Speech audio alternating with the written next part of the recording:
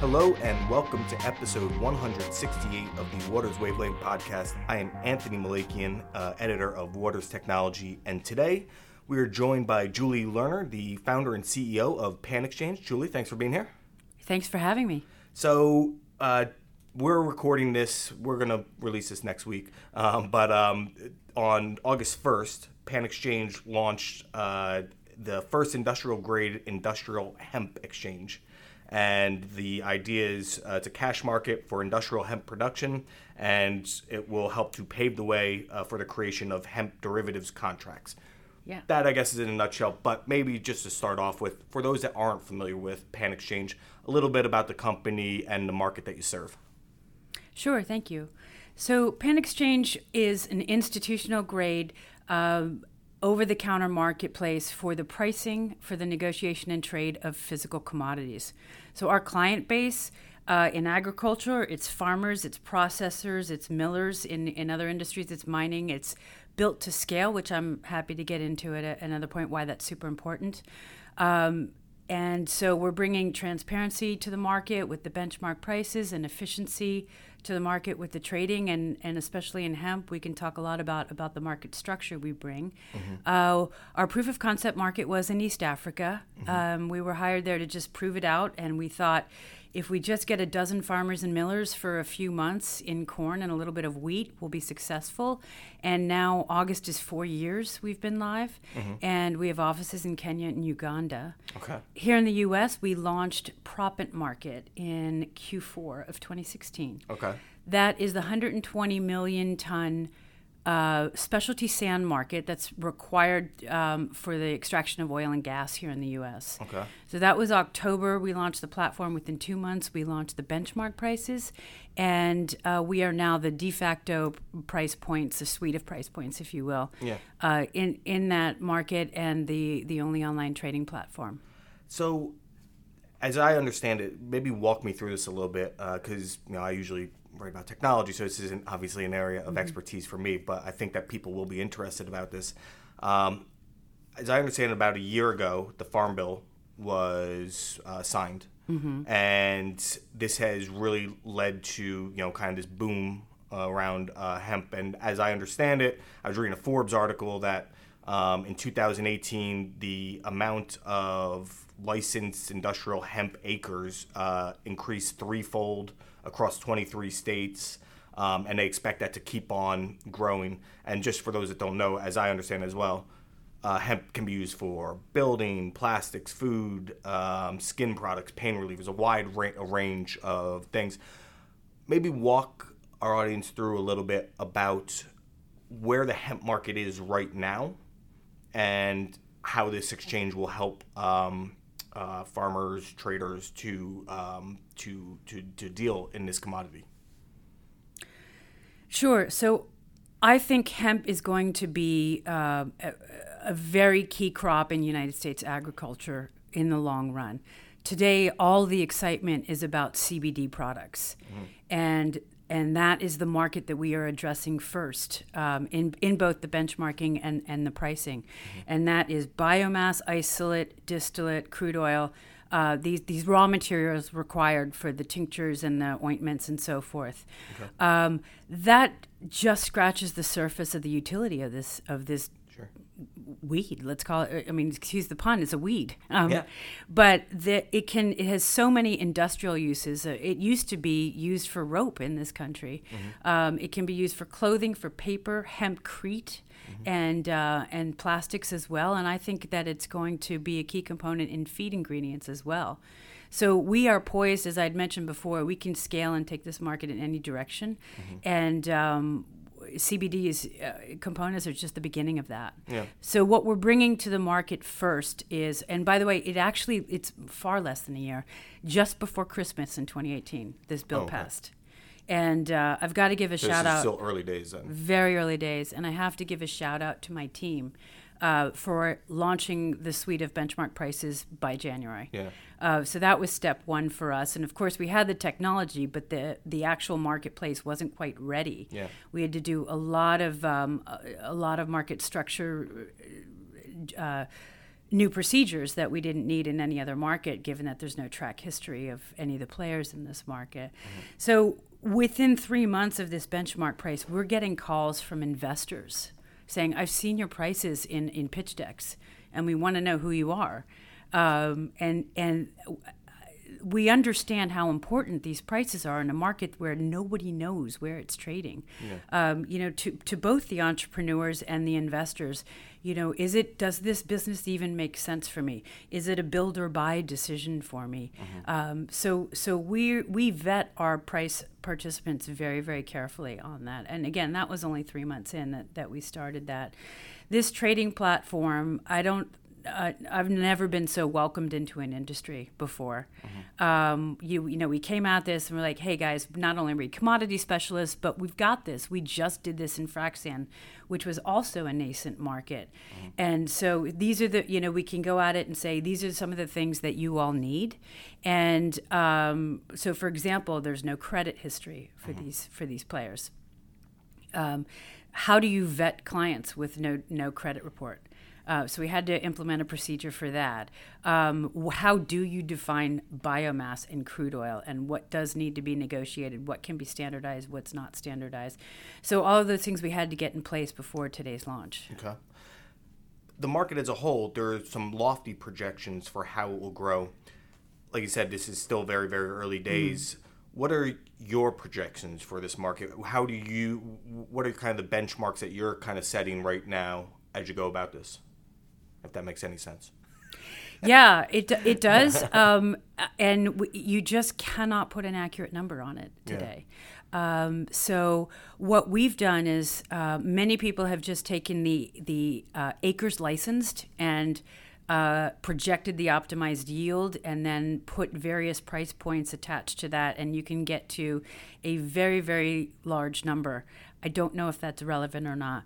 What we've done is taken acres licensed and then gone with the realistic assessment that this crop is entirely new to many farmers. It's a new crop to veteran farmers. There's new equipment, new harvesting ways. Things are not going to go entirely smoothly here. So we've taken 30% of that, and we think it's just over.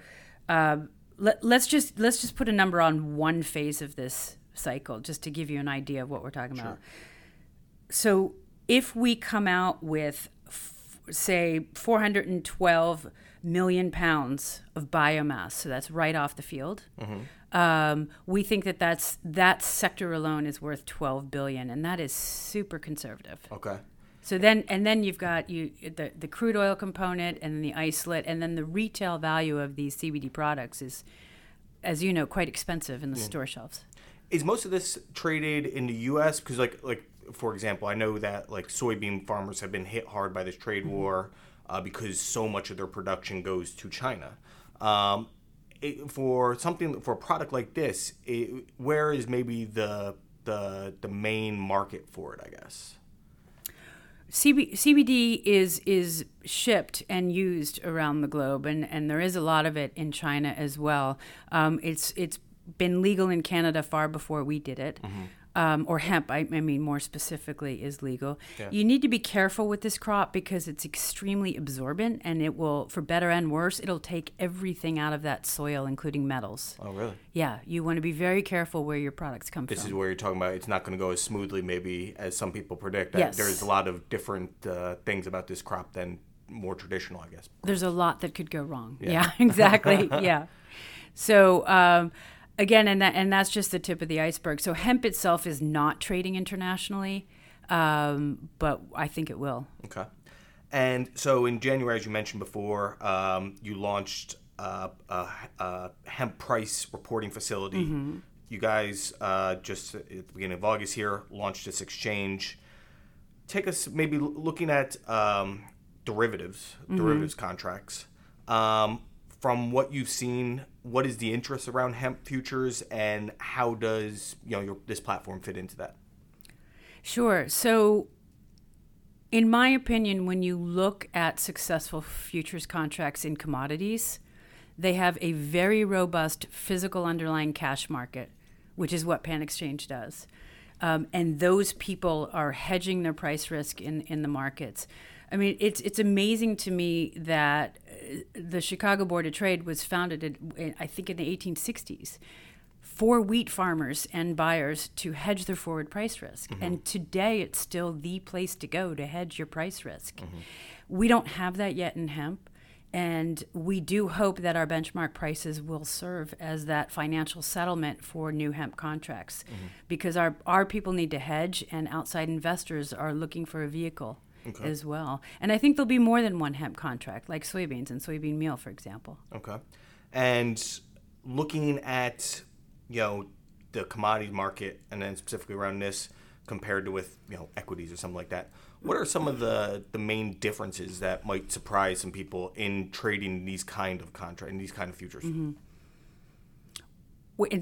In our market, in the OTC market, I actually love that question, because we are saying that we're an institutional grade platform. Mm-hmm. And the reason for this is that whether it's hemp or grains or energy products, most of our competitors, if not all, really at the end of the day, it's bulletin boards. It's a photo that might be a stock photo, might be their crop, can't really tell. Mm-hmm. And it's a bullet, like a Craigslist advertisement saying, here is my hemp. Mm-hmm. This is the quality, and this is the price I'm offering. So I call it bulletin board because in a sense it's take it or leave it. Right. The reality in physical markets, if you want to add value as an electronic exchange, you have to understand that physicals trade more in a series of one-offs. There's no depth of field. Mm-hmm. And our platform is a true negotiation of every single aspect of the trade, because it all affects the price. What is the quality? What is the CBD content when you're talking about hemp? What are you, first of all, do you want to come get it at my farm gate, or do you actually want me to come deliver it to you, and by truck or by rail, or how do you want this? Yeah. What is the delivery window? And both the window itself and the length of the delivery window is negotiable. How do you want to pay for it? Mm-hmm. Is another one. So it is a true anonymous back and forth between the two participants. And we also have a credit risk management facility as well, and counterparty management, because no matter which physical market you're talking about, these markets are too thin to be able to handle the cost of clearing and the regulatory aspect that comes with it. Okay. Just something that you talked about, and it kind of just raised some in my head, but it might be a stupid question, I'm full of them, is around alternative data, the commodities market. You see satellite providers are, selling this information around yields, crops, mm-hmm. oil, production, stuff like that. Do you see there being? Do you think that as this grows as a commodity, that data vendors will kind of try and look to figure out ways to improve this process to provide more clarity around these issues that you say already exist around this bulletin board that you were saying, a kind of mm-hmm. product, I guess? I sure hope so. And in the more mature commodities, it takes a long time to change habits. Mm-hmm. We used to joke about the adage that even if it is broke, don't fix it. And that's why frac sand and hemp in these markets are so refreshing for us. People don't want to be on the phone anymore. Yeah. There's incredible technology to squeeze out yield now.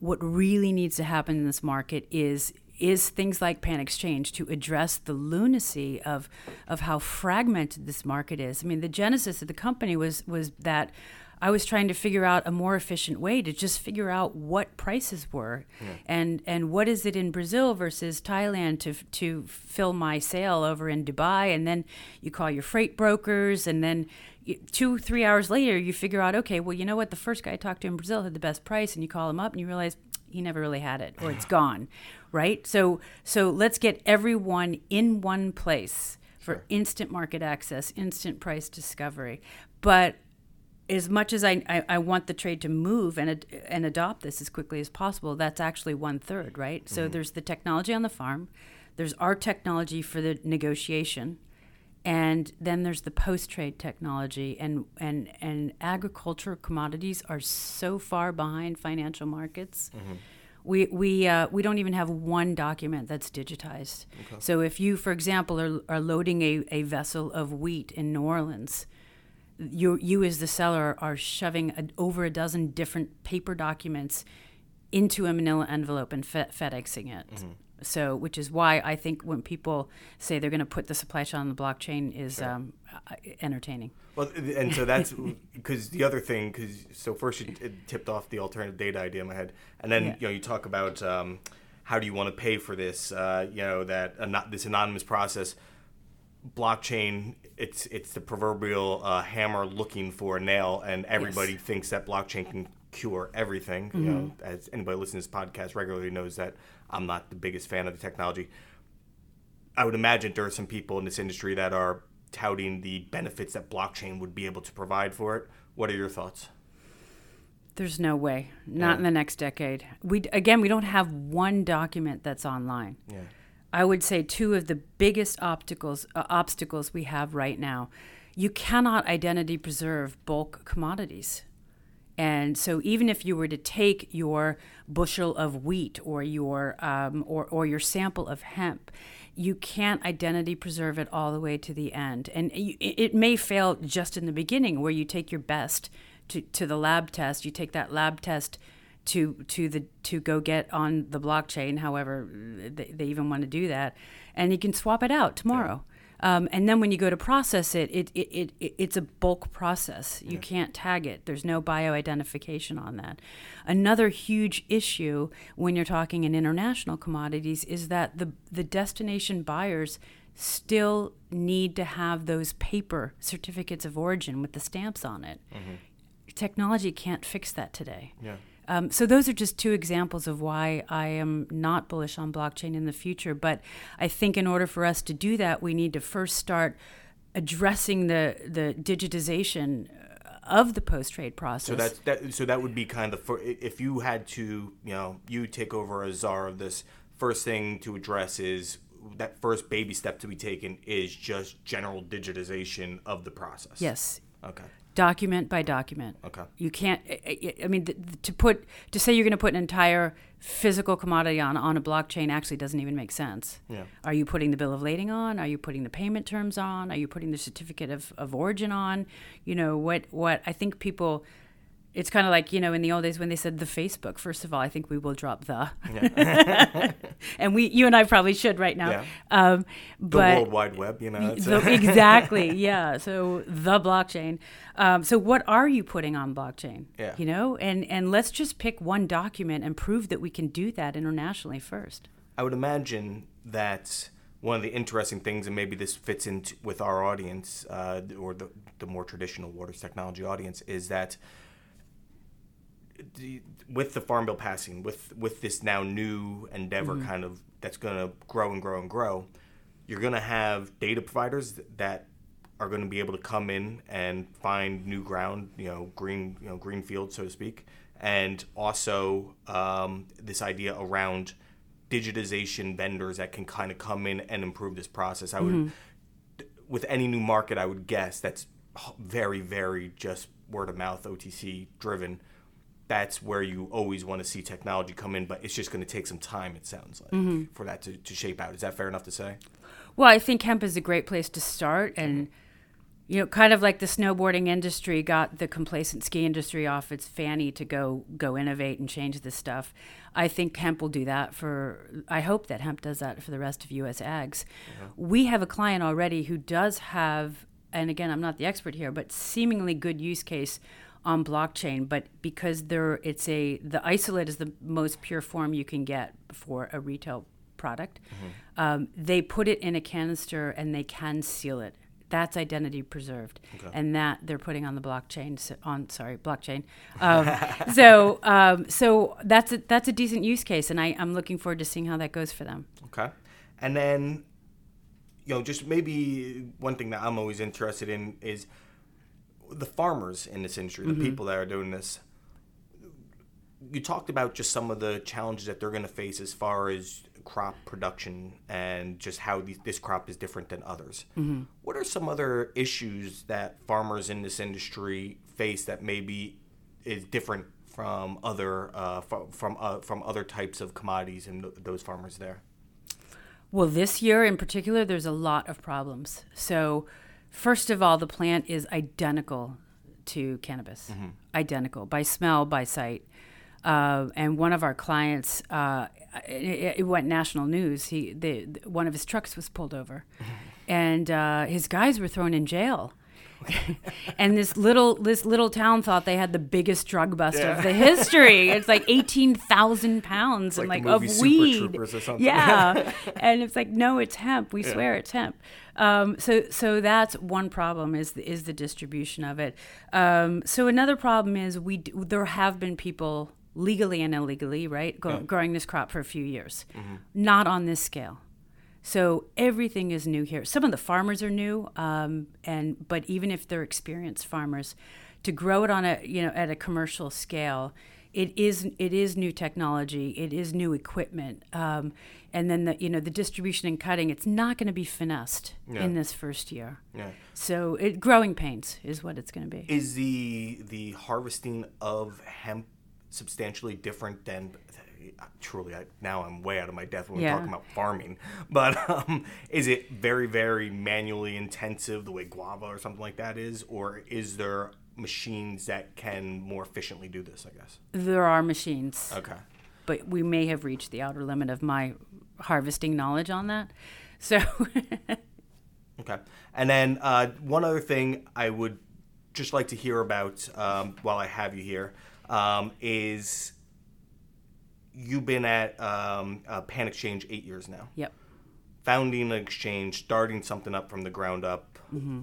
Looking back, what are some of the growing pains that you experienced, and maybe what are, if you had to give advice to somebody else that would go down this path, maybe some of the lessons learned along the way? Oh my gosh, how much time do we have? I know you got a flight to catch at some point and got other meetings, but it's... So yeah, there's been a few, it's been very bumpy. It's been a bumpy road. One thing that I've learned, for example, is that this business model doesn't fit venture capital. Mm-hmm. And for a few reasons. One, they want to be hands-on investors, and they don't understand my underlying commodity business. So how can they fund us?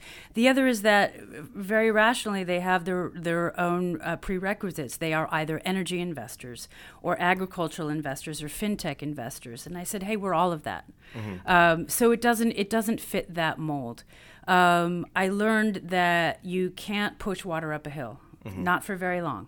And so if you think you have a key hire that you absolutely have to have and it's becoming a hard sell, drop it. Yeah. Don't ever beg. That's fair enough. I have a few rules that I live by as a CEO. I think my main job is to sell the vision and not run out of money. Mm-hmm. That's a good call. I tell my tech team that we're building the RAV4, not the Tesla. Mm-hmm. And I tell my marketing team that hope is not a strategy. Very good. Well, Julie, this was fascinating. It was a different conversation than we're used to having here on the Wavelength podcast, but I thought it was very fascinating. So thanks so much for coming in. I know that you have other meetings and have a flight down to Miami for a conference coming up. Yeah. So, but thanks for your time today. Thank you so much.